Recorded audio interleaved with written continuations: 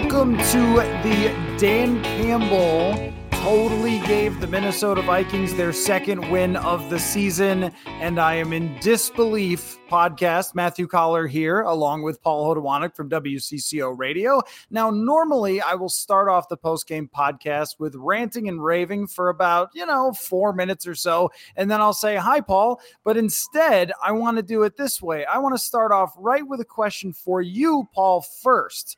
How much, just give me a percentage we should do of each, like a mini pie chart here.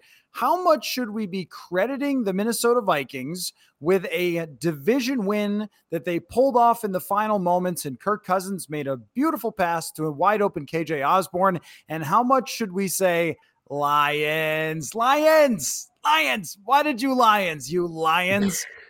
Because the Lions also gave this one away. So how much credit versus how much was handed to the Vikings on this day? Well, first off, hello, Matt. I'm not used to this. Usually I have like 4 or 5 more minutes to prep, get myself ready. But I'm being thrown into the fire now. No, I think it's probably like, for me, 50-50 kind of. I mean, the Vikings still had to take the opportunity. I think if you remember last year when they played Detroit in Detroit, when the Lions go down the field and score on a last second touchdown, like, there are ways that the Vikings could have messed this up still. They have messed this up in previous games, in previous seasons. We've seen that over and over. They've been bad in situational football for especially last year. So I think Dan Campbell certainly opened the door, not going for fourth down late in the game, calling some weird timeouts to where he didn't have any when they actually needed him late in the game. But the Vikings still had to go out. Kirk Cousins still had to go find KJ Osborne. I think this is kind of a 50-50 proposition. The Lions certainly did a lot of things to keep the Vikings in the game, but the Vikings defense made stops on, I think, their last 5 defensive possessions. The Vikings offense didn't look great for a lot of the game, but came up and scored when they needed to score. So, yeah, I think it definitely goes both ways, but I don't think this is just a complete and utter meltdown by the Lions and just handed it to the Vikings. They still had to drive down the field and do what they ended up doing. But the Lions and Dan Campbell played no small part in helping that happen. So I think this is certainly a game where after the struggles with the Eagles, you can say you had some help with this one, and hopefully that kind of gets some momentum, some confidence going your way, and you can kind of pick this thing up from here, because if you perform like the way you performed against the Lions, most teams aren't going to give it to you like that. But still kudos to them for doing what they needed to down the stretch. What would you say? I would go 60-40, thank you, Lions. And the reason just being that for most of the game, the Detroit Lions simply outplayed the Minnesota Vikings. They played a better football game from top to bottom. Their defense was better shutting down the Vikings offense. Their offense was better getting ahead by 14 points, then getting ahead by 10 points in the second half, coming up with a big touchdown drive. And I think when you mentioned that the Vikings defense was able to make some big stops, I mean, that's definitely true. They had the fourth down stop. There was also the run play. There was another pass play that was short that I think Eric Kendricks broke up on fourth down. So they came through in some clutch moments, but also the Lions allowed those clutch moments to happen. They did the classic, I played football in the 90s or early 2000s. Oh, we're up by 10. Let's just hand off a bunch. And they randomly at one point then, so they're trying to run clock, trying to grind the Vikings down, and it's not really working. And then it's 3rd down and 1, and they launch the ball down the sideline and incomplete, when that would be the perfect time to just hand off and try to get 1 more yard. The haphazard way of managing this game was so all over the place. On the very first drive of the game, they could have easily gone for it on 4th down. Instead, they kick a field goal and doink it. And then they start going for it on 4th down. And then at the very end, when they most obviously should have gone for it on 4th down, they kick a monster long field goal with a kicker who's obviously not that great and doinked one early in the game. I mean, just bizarre stuff. And not only that, but also the Lions complete coverage bust in a situation that should be the easiest to cover the deep bomb, because they know that they can give up anything but that. So I think that there was a lot more here to say about the Detroit Lions. Yeah. not being ready to win with their head coach as much as they want to play for Dan Campbell and that he is just a barrel of fun on Hard Knocks and everything else. He does not know what he's doing as far as managing a game, and that gave the Vikings this win. Yeah. But yeah, I mean, of course they had to come up with those stops at the end. It's just that when the other team does not play aggressive and continue to throw the ball where they were so successful throughout the game. I mean, there were open receivers all over the place early in the game. I don't think that changed. I think what changed is that they were just handing off for 2, 3, 4 yards. And the other thing that was strange is Detroit kept handing off right into Delvin Tomlinson, like of all the people, as opposed to going toward the edges a little bit more, which I would have thought would be the ideal strategy for them, and certainly was on Jamal Williams' touchdown run. But that was one of the few that went toward the edges and the outside for them. We didn't see a whole lot of trickery, except for on a punt play where they ran everybody on the field, then ran everybody off the field. It's like, what is even going on here? Like, a lot of amateur hour type of stuff happened with Detroit, even though I thought their football players outplayed the Vikings football players. And what ends up happening is because the game ended in such amazing fashion for the Vikings, you end up going like, oh yeah, like those final stats don't look too bad. But I wrote this down at the beginning of the fourth quarter. It was about 10 minutes left. I think it was right after a Vikings failed drive. Kirk Cousins had 151 yards on 29 throws at that point. And the numbers will look a lot better after the KJ Osborne touchdown pass. But on this day, Jared Goff was outplaying him. Yeah, Jared Goff was easily outplaying him. Yeah. And just in general, like they couldn't find anywhere down the field. And Cousins was averaging 5 yards per pass attempt at that point. Justin Jefferson was taken out of the game completely by Jeff Okudah, which is 2 straight weeks of a shutdown corner, taking Justin Jefferson completely out of the game. And then they did not have answers to Thielen. They did not have answers to KJ Osborne. So there's a lot to go through with this game and say very few of these things actually worked on offense or defense. It was more, I mean, this felt like some of their wins last year, like against Carolina, where it's like, oh yeah, well, Carolina's a worse team and their coach is a fool. So yeah, like you were able to come back in that game, but it's not great. And here's the other thing too, though.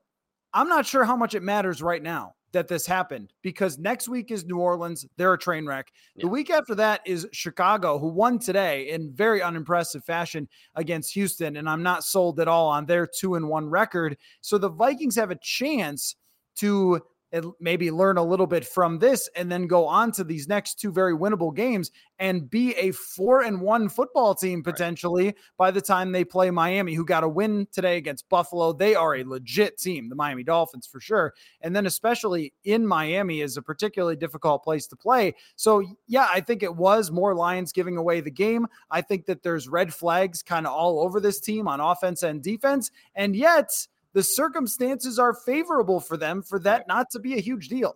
Yeah, no, I think when I picked the win-loss record for the season, I think I had them starting out 0-2 and still winning 10 games. And a lot of it was because this middle stretch, they can pick off some games. The Cardinals don't look great. The Saints don't look great. Even the Cowboys later on in the season don't look as great as they did the Patriots. So for them to get out of this stretch 2-1 against, I guess, a Packers team that we don't quite know. The Eagles look like a juggernaut and the Lions look much more frisky than even I think some of their ardent supporters, cough, cough, Eric Eager, may have thought early on this season. They looked solid other than the coaching decisions. And so for them, that's just something they have to clear up. But yeah, it opens the door for the Vikings to get a little lead in this division, to kind of build on it and then see what happens later on. But yeah, just I want to go back one time on the fourth downs, because Dan Campbell went for it 6 times. They converted it 4 times. He went for it 4th and 1 from the Minnesota 30, 4th and 2 from the Minnesota 46, 4th and 1 from the Minnesota 45, 4th and 5 from the Minnesota 32. Those last 2, they both led to touchdowns. The 4th and 2 from the Minnesota 46 led to a field goal for the Lions. So every time that they were converting, that ended up helping them later on. And so I don't know if it was the stuffed run that kind of got into Campbell's head, and so that's why he didn't want to do it later on, because that one comes just the drive before. You feel like you can run it on 4th and 1, you get stuffed. Now, do you feel like you can do it again? And so I think that had to be what was going through his head. But the whole point about going for it on 4th and down is you got to commit to it. Like when you're going to do it if you're going to do it in the first quarter, do it in the third quarter, do it in the fourth quarter. Like the situation, like down and distance, like you were always within like 5 yards, 6 yards on a positive side of the field. You just got to stick to it and keep going for it. And you were getting them more often than not. And they were drive killers that would have won them the game at that point. And you're kicking at that point a 54-yard field goal. Your kicker is his career highs 30 or 53 yards. So that's a career high for the Lions kicker. You're kicking to the side of the field that Greg Joseph had hit 2 wobbly balls that's into the side with the doors open. I don't know if the sunlight was affecting them, if there was some wind that was coming off the edge. I don't know if any of the players or anyone talked about that postgame, but like clearly Greg Joseph didn't look good on that side. Now you're asking your kicker to hit his career longest only to go up 6. And I just mentioned Eric Eager. He had an article, he just tweeted it out a couple minutes ago. If you want to check it out, formerly of PFF, he put where he talks about why kicking to go up 6 is not a good idea anyways. And so it wasn't an analytically sound decision, even if he makes it. So I think, yeah, there were tons and tons of things that kind of spiraled for them and some questionable decisions by the Lions there at the end. But the result is a 2-1 Vikings football team that has now 2 division wins against the 2 teams that look the most threatening in the division. You have a chance to go beat Chicago. You start 3-0 in the division. That's really, really good for tiebreaker situations later on. And just for a division that looks like it's going to be close, if you're knocking off those division wins, that puts so much pressure on the other teams the second time around when you play them. So despite the defense and offense not looking great, you come out of this game and it's just a favorable, advantageous position for the Vikings at this point, although they've been so hit or miss through 3 games. Yeah, and you do have to take advantage when the other coach does some buffoonery like Dan Campbell did, which the Vikings did. They do deserve credit for that. And they didn't do that last year much at all. Like, not only is that, though, a bad decision to kick because it didn't work, it would be a bad decision if it did work. That's a great point. That the Vikings would have got the ball back at the 25 with plenty of time to go all the way down the field and score, as opposed to 4 yards to end the game. I mean, that's as simple as it gets, especially with the fact that I know the Vikings defense did get some stops in the second half, but they also allowed some easy first downs on those 4th down conversions throughout the game where especially, some underneath routes and things like that had been open. They ran for a couple of them, but the decisions got weirder as they went along in that game for Detroit. But I suppose you could argue that like this is what the Vikings were looking for in Kevin O'Connell, with someone who didn't counter with decisions that were just as dumb. Though I don't know how many chances there were for that. Like this wasn't one of those for the Vikings crazy game management games. When they went for it on 4th down late in the game, they kind of had to go for it at that point. And there may have been some pass interference that wasn't called. And Detroit, had their fair share of penalties. So you can't really complain about that. Yeah. But there was the one right there where the guy looked to clearly grab Adam Thielen as he was trying to come back for the ball. And they get a bad break on that one. But O'Connell, he challenged, I don't know if I would have challenged that one, but he won the challenge. It was pretty clear that he was going to win it. He called maybe a little bit of a questionable timeout before 4th and 1 that almost cost them. At the same time, they stopped that 4th and 1. So the results ended up going his way. I think that where you look at this game and wonder about how it's going to work going forward is there was a lot of frustration throughout this game shown with the Vikings. There were 3rd downs that you were pretty like, what is going on this 3rd down? Like, where was that supposed to go? There was quite a few times where you're asking, what's going on with Justin Jefferson today? Like, where might he be this afternoon? And the other thing is too, that, KJ Osborne catches that big pass and had one where he was open that Cousins overthrew. But for the most part, Irv Smith, KJ Osborne, Adam Thielen, the guys that are supposed to be the others were not so much. And they did get the run game going in this game and ran very successfully. But I think we saw that the results, even though they were getting chunks of yardage, it doesn't really matter that much if you're not passing successfully off of that. And at one point, they started running outside zone and running bootlegs and throwing to backup tight ends. And I was like, oh my gosh, like Gary's back. Gary Kubiak. This is the Gary Kubiak offense. When Kirk is not on his game, this is what they would always go to, is these short passes. Like they scored a touchdown basically on the back of 2 throws to Johnny Munt and a couple of runs. Like it's an answer, I guess, but it's not an answer that you feel like you should really rely upon. And now we're talking about, it's been a little while since they were playing against Green Bay and getting Justin Jefferson going and everything else rolling. And even Kirk Cousins after the game was pretty unwilling to celebrate too hard. I mean, look, you don't have to apologize for anyone. You get to keep the win. That, like you said, as you go down the stretch of this season, that win could be a big deal for you. And being 2-1, your odds, I'm sure there's that chart that goes around every year about being 1-2, 0-3, what your odds are. I think 1-2 versus 2-1, it's a huge swing for how you feel about not just the momentum of a season, but just like mathematically. Right. Now you have a little bit of room if you are to go to London and not wake up on time for the game or something, or if you end up, look, they can always lose to the Chicago Bears. And it's what's happened to them the last couple years under Zimmer. When they start slow, then they have no margin for error. And so any game, any mistake becomes amplified because, now we're 3-6. We didn't just drop to 500. We're now several games back. So that's what they avoided that today. And that's big because we've seen in the last couple of years, those things just start to spiral and then you're 3-6 and you're feeling bad about yourself and you're not that far off from being a good team. You just can't execute when they needed to execute, and they did that today. So that is a positive. But what do we think is the reason why they have not been able to put up points over the last 2 weeks?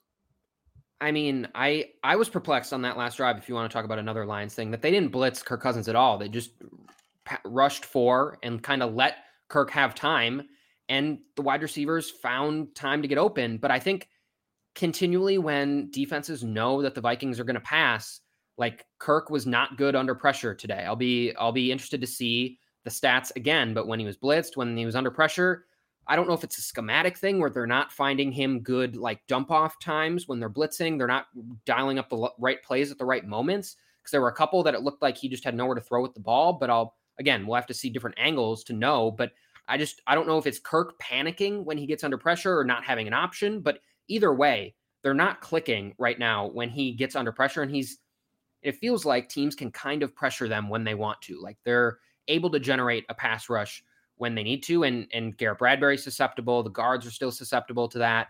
And that really hurts the offense. And so I think that's kind of my biggest worry for the team right now, is that doesn't allow you to do the fun stuff with Justin Jefferson that you want to do. And there probably could have been a few more layups for Justin Jefferson in this game that they didn't really get him going like they did in the Packers game. But I think it comes down to Kirk feeling pressure or him worried about pressure at all times, because that even will get him when he has a clean pocket. If he's worried about needing to throw the ball right away or a pass rush is coming like that, that's not a sustainable recipe. And so that's what it felt like today. And the Lions didn't do it on that last drive. But when Cousins was pressured, it didn't look like another good game for him. So that's the biggest thing, at least that I saw, about why maybe this offense is still not clicking when it could be.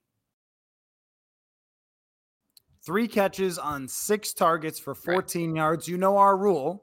Someone goes to jail. Right. Because now here's what is interesting to me, though. I retweeted this from Mike Clay, and because I don't have it right up on my phone, I'm going to have to take a second here and pull it up.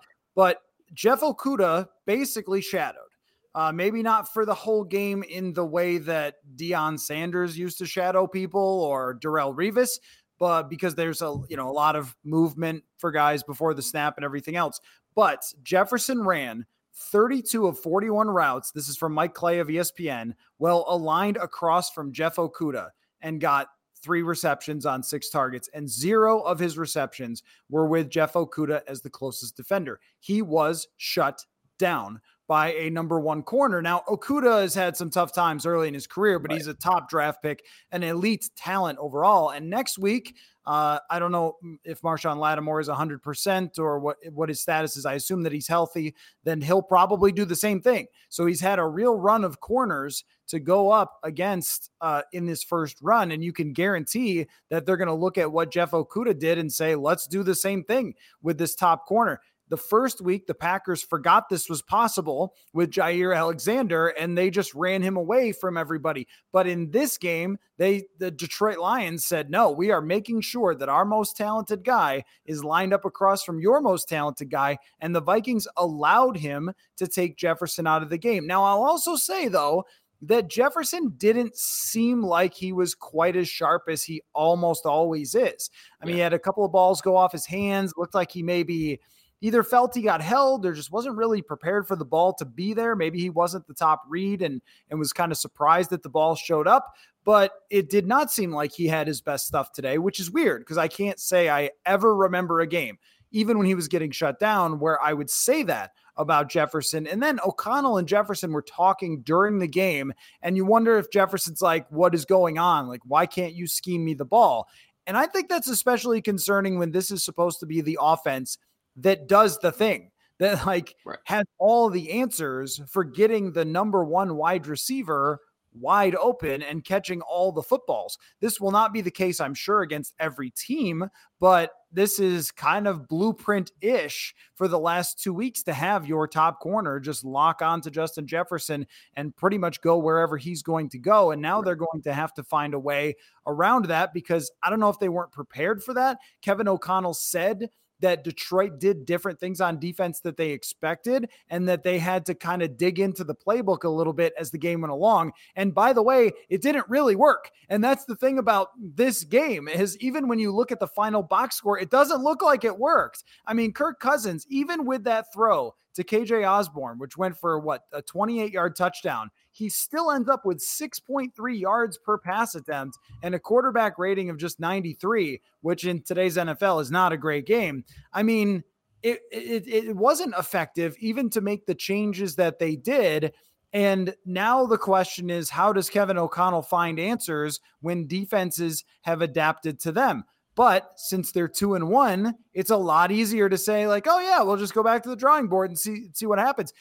So much rests on that Dan Campbell call, because if they get 4th and 4 and they go for it, we are sitting here losing it about this game and how ineffective they were on the offensive side of the ball. And now guess what? Dalvin Cook is banged up. And by the way, I got a lot of very mean tweets about Alexander Mattison when I said you really shouldn't trade him. A lot of people said, no, trade him for draft picks. I'm Billy Bean. I'm Moneyball guy. I'm super smart. You should trade a good player for nothing. Guess not. You should keep Alexander Mattison because look, Dalvin Cook's hurt again. This is why you don't sign Dalvin Cook to his extension, because he's hurt again. And he fumbled again, which he's had actually some fumble issues.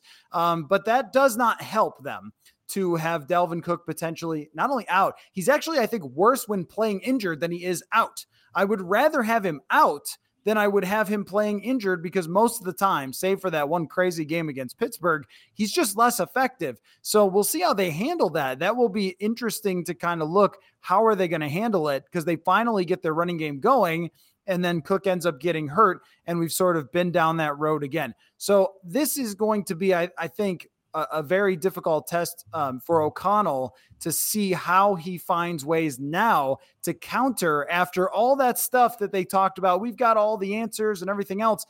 Well, through 3 weeks, it's only worked 1 out of 3 times in the passing game. And I think body language matters even to this conversation. Again, winning cures all, but there were times where they had to call a timeout because they couldn't get everyone lined up. There's conversations going on the sideline. There's a frustrated Kirk. I mean, this sort of had all the earmarks of one of those games where you just go, what happened? And then Dan Campbell left the door open. I was going to ask you on the other side of the ball, though, defensively, this is another, like, whose fault was it anyway?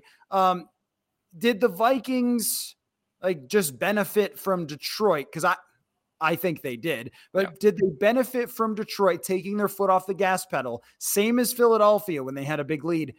Or would you give them credit for bouncing back from pretty much having a horrible game up to that point?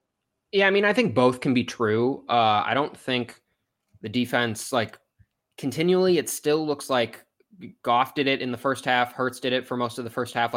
Could get pretty much anything he wanted because the Vikings are just dropping into coverage. And I don't know if it's because They don't trust if they try to blitz with more guys, if they don't trust the guys in the back end to hold up in coverage long enough to be able to send extra bodies. I don't know if that's why they're not blitzing, or they genuinely feel they can get a pass rush with 4, but they weren't generating a pass rush with 4 enough.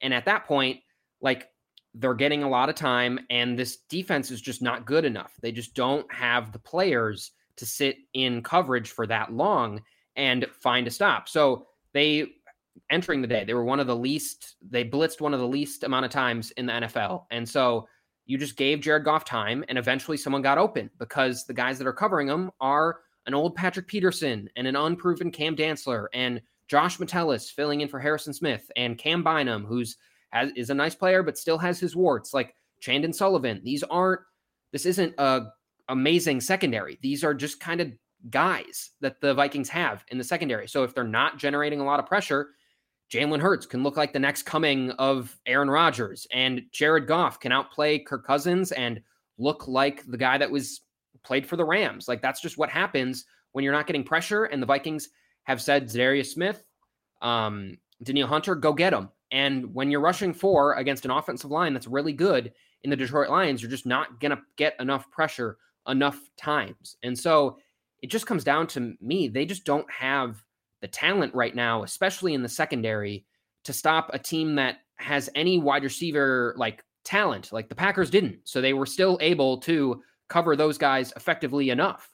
But when it's Amon-Ra St. Brown, and it's even Josh Reynolds, and it's Dallas Goedert and Devontae Smith and A.J. Brown, like, you don't have the horses to match up with them. And you've gone against 2 offensive lines and you haven't been able to generate a ton of pressure. And so when those 2 things aren't working, your defense isn't going to work. And I still think that's an issue.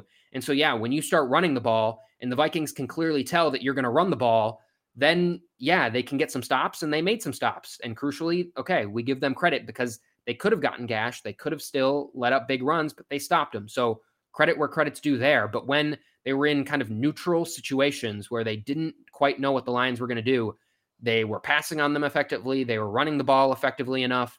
And so, no, I think they were opportunistic when they needed to be opportunistic, and they made the 4th down stop, and they played them well down the stretch. But by and large, I think these are bigger issues for the Vikings that most teams are going to be able to exploit against them, that they just haven't solved. And it's happened now 2 games, and it's kind of apparent that what their issues are. And I just don't know if they're going to correct them. Now, if it's Andy Dalton next week, maybe you get away with it. Justin Fields, maybe you get away with it. But if we're trying to think about forecasting them out down the line against playoff teams, they right now don't have the talent. They don't have the communication. They don't have the scheme right now dialed up enough where you feel good about this defense against any good offense. I agree with that. They won't face a good offense for a while until Miami. Figure it out. So they do have time to look better and figure it out. They gave up 416 yards today at 5.5 yards per play, which is not good at all. Factoring in those last 4 drives, I'm sure it was much higher, much higher. Here's where I would defend it, though. And you laid it out, that what else are you supposed to do? Because if you do start sending blitzers all over the place, and they don't have Anthony Barr, by the way, they have Jordan Hicks. That is a different player when it comes to blitzing and stuff like that. They don't have pass rusher Jordan Hicks, not necessarily a pass rusher. He's had some years in his career where he's created some pressure off of blitzes, but not in the consistent way that Anthony Barr. That was like a legitimate skill that he had because of his size and his quickness and so forth. But you know, when it comes to how Ed Donatell is dialing this up, I think that it's actually the right thing to do for the most part. It's just something that tells you a lot about their personnel. Like Josh Metellus is back there. Harrison Smith is hurt. Well, okay, what are you supposed to do? You can't move Josh Metellus all over the place like Harrison Smith. You can't bring him off the edge. You can't really do a whole lot more than just try to keep everything in front of you. And here's the thing. It actually kind of worked today in some ways. In this way specifically, 3 for 16 for the Lions on 3rd downs. They converted 4 of those 4th downs, and several were on just horrendous plays by the Vikings defense that left people wide open. But 3 for 16 on 3rd down, like that's the plan. The plan is yes, we're going to let you run. Yes, you're going to hit these underneath passes, but you're going to get in 4th and 1 or something, or you're going to come short of the sticks at least once on your trip down the field, because that's kind of the best we can do. So I know that drives people crazy. It looks bad. It feels bad. It feels like, oh man, you're letting Jared Goff just sit back there, or let Jalen Hurts sit back there. Well, Jalen Hurts hit a 53-yard touchdown and had a 26-yard touchdown run. You can't give those up. And even with the Jamal Williams run that had extra thrusting at the end in the end zone, that can't really happen either. And what a time that was. Especially the press box counting the number of thrusts. It was like 1, 2, 3. The broadcast did. The broadcast did it too. They counted. They did. Okay. They said, this isn't safe. This isn't safe for families, but we're going to show it again. And we're going to show it in slow-mo. So that was yeah, that was the well, good for you, Jamal Williams, but a pretty stupid penalty to take. And the Vikings started their next drive in good field position. But regardless, I don't think there's any other strategy. I don't think there's anything else. It's basically like, look, this looks bad and feels bad, so they must be doing something insane.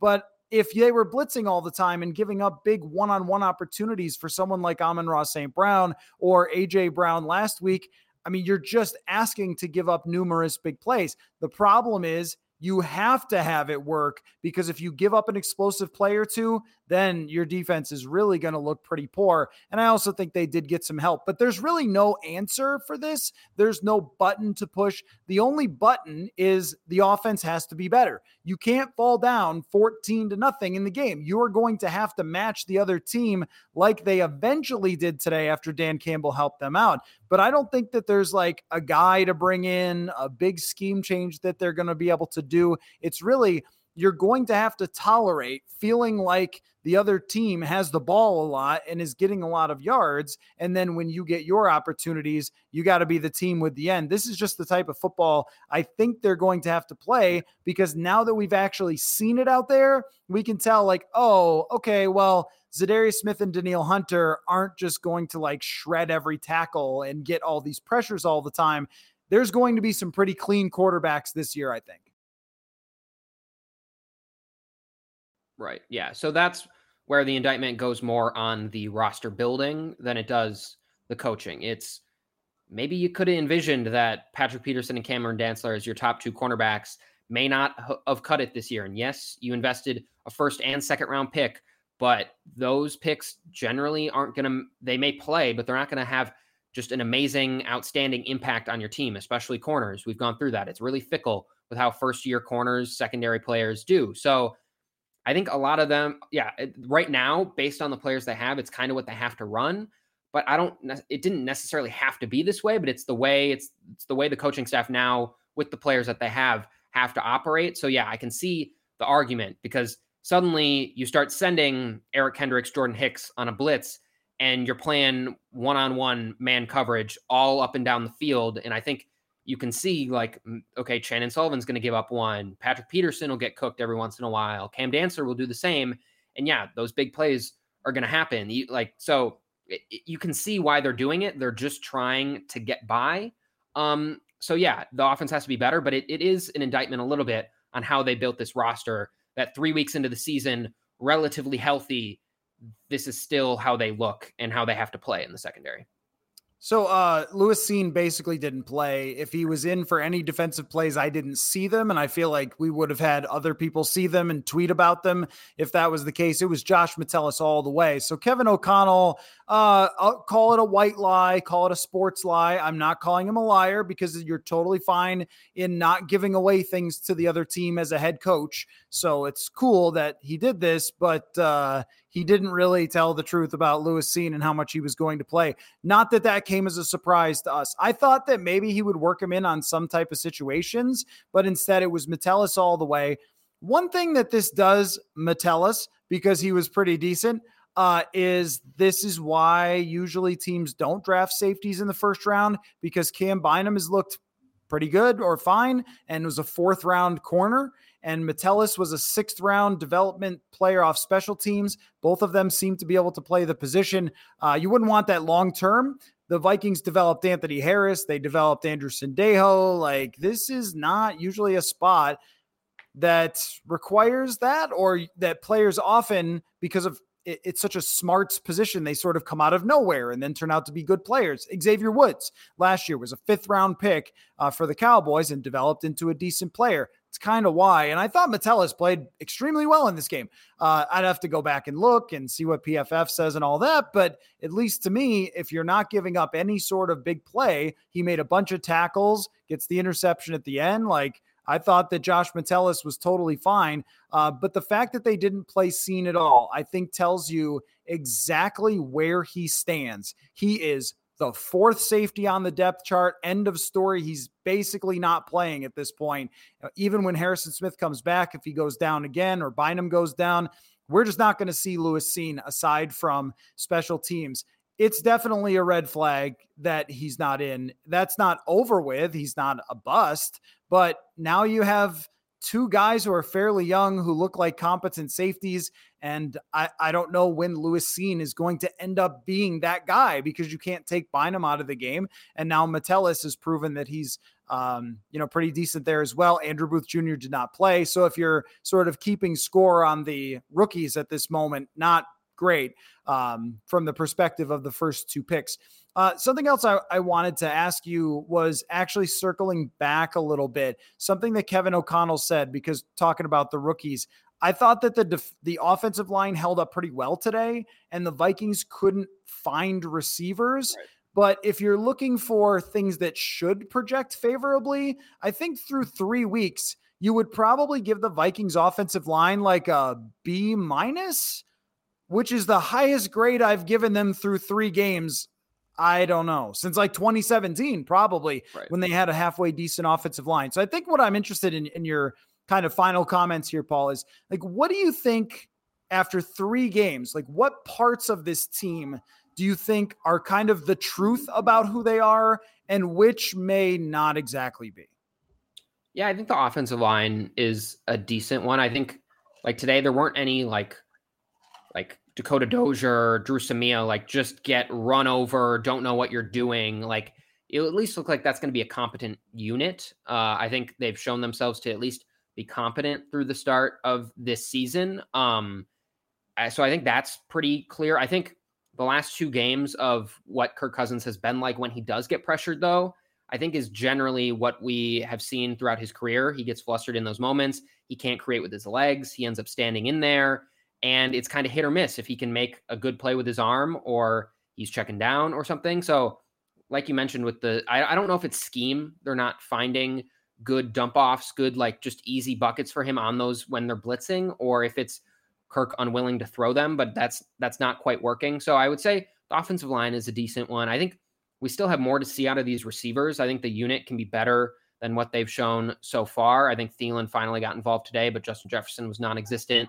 KJ Osborne obviously popped up when he needed to, but I think that unit can be improved upon. I'm not sure exactly that's what we're going to see every day. But then going back to the well, I don't think the secondary changes much from what we've just seen them be. I think a couple times a game, Patrick Peterson will look like he's still pretty solid. And then there'll be a couple times where he's 4 strides behind someone and they're running free. There's going to be moments with that across the secondary because they just don't have the upper level talent to hang there. So I think the secondary, for better or worse, is going to continue to look like it's going to continue to look. I don't think crazy, massive miscommunications have happened. They've happened in certain areas, but I think it's a product of the talent. And I don't think they necessarily have it. And I think the D-line is pretty similar to what we'll end up seeing all year. Za'Darius and Danielle are capable of making big plays in big moments, but they're not Micah Parsons. They're not a Bosa. They're not a Watt. They're not going to consistently be right there all the time. They're going to be there a lot and on occasion, and they're going to make their presence known, but they're not a top 5 edge rusher. And that's fine. They don't have to be, but if that's just going to be what they're going to be. If they're going to run up into good offensive lines like they did with the Eagles and the Lions, it's going to be so-so, and we'll see how it goes. And that's where the coverage again becomes a big issue. So I think generally the defense by and large feels like what we're going to see from the defense. The offense is where some different things could happen. Yeah, I think that you do have to ask if Danielle Hunter is really the same version of Danielle Hunter at this point, at least so far. And I was just checking box score wise. They produced 2 QB hits and 0 sacks today, which I mean is pretty darn concerning, I think, as far as the pressure goes for a team that does have a very good offensive line in Detroit overall. But like, that's not what you expect from Danielle Hunter and Za'Darius Smith. And I think that was the reason Jared Goff had a lot of time to find open wide receivers, is because they just weren't creating pressure. And if those two guys don't look really, really good, then you're not getting almost any pressure on teams. That to me has to get better. Whether it's going to or not, I'm not sure. Like, that's a very small sample size thing for Hunter, who missed a huge portion of last season. And when you think about, like, even Hunter last year started off a little bit slowly, got some sacks, but didn't have the same pressure numbers, and then ramped it up as he went along. So that may be the case here. Same with Za'Darius Smith, who missed time. And so far, I think he's been all right. But not being able to consistently pressure the quarterback, I think, will sustain. And here's the other thing. I also think that this offense doesn't really show any signs of being like magically different. I think that magically different is off the table. Being good is not off the table, but being like this, whoa, this revolution, Kirk for MVP. Oh my God. Like, I don't think that that's gonna happen. Like, here's another thing that I've noticed though. We were just talking about sacks. Like, Kirk Cousins over the last 2 years, last year and so far this year, he's not taking a lot of sacks, but he's also not throwing the ball very, very far down the field. No, like 34 years old. Is he Alex Smithing a little bit here, which is good to not take sacks, but it's also when your average depth of target coming into this game was the second lowest in the NFL, and it did not get higher today. I guarantee you that. Yeah. Like, I wonder if Cousins is not only like concerned about his physical nature, because, he can't get smacked too many times as an older quarterback. But the other thing is like that he's just making that the way he plays now in order to keep away from those negative plays. And I don't know that jives with exactly the last quarterback that Kevin O'Connell worked with, which was Matt Stafford, who's always willing to take too many hits and throw into too many tight windows and all those things. And I, as far as sustainable or not sustainable, like, I don't know, but I do know that seems to be like, I'm not on the same page as my quarterback here, where you're playing this a lot of underneath stuff type of passing and getting the ball out. Even when there were times in this game where Cousins was not pressured at all, he still just threw it to CJ Ham. It's like, okay. Yeah. I mean, maybe he was the only guy open, but you didn't even have to throw it at that point. You could have moved around or tried for something else. And it's just like, I'm getting rid of this thing. So I do have that in my mind of like things to watch exactly. But I think that, like the running game that they had today is probably what they'll have for the season. I think they can run the football a little better. I don't think Justin Jefferson's getting 3 receptions. The last 2 games, I don't think will be what we'll see for the rest of the year. But I think what's off the table is the idea of having a special offense this year. Yeah. So what I would say to close is just that what we've taken away from these first couple games is like, this is going to be a flawed team. It's going to be a frustrating team at times, but look around, like pop your head out of Viking land. Hey, let's look at what everybody else is doing on the other little football islands. Oh, the Bears. No, they're not good. Detroit. Yeah, this team's probably not going too far.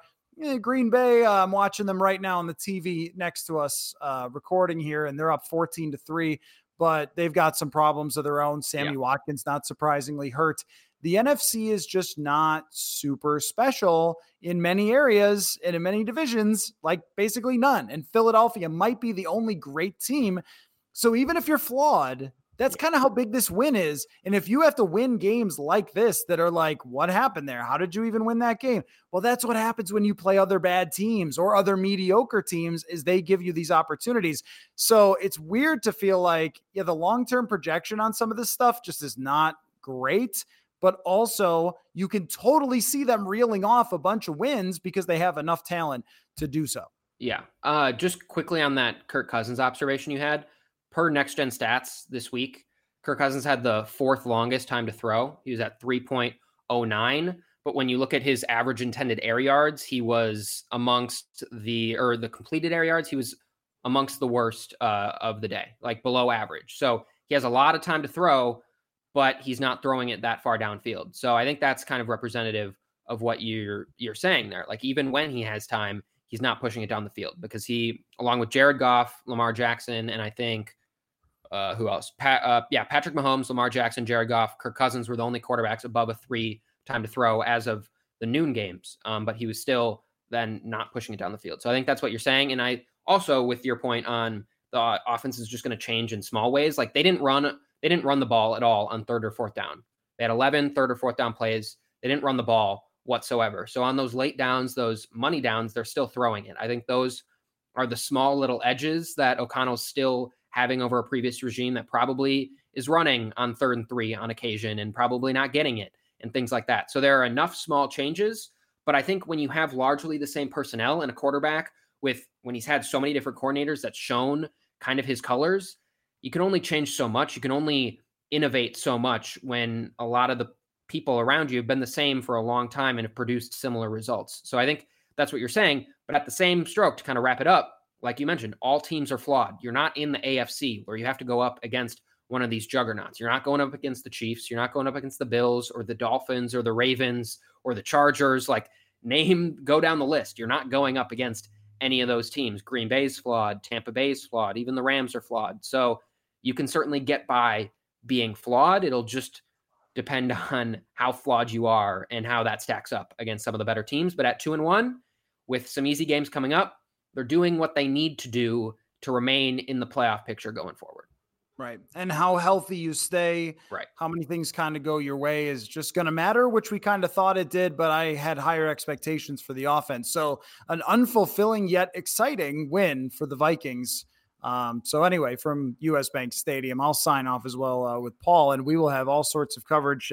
Next week is going to be actually really cool because in the second half of the week, Jonathan Harrison, who does producing for Purple Insider, does our social media, does the Hot Routes show with me. He is going to England to represent us there. He's going to be in the press box at the game and everything else.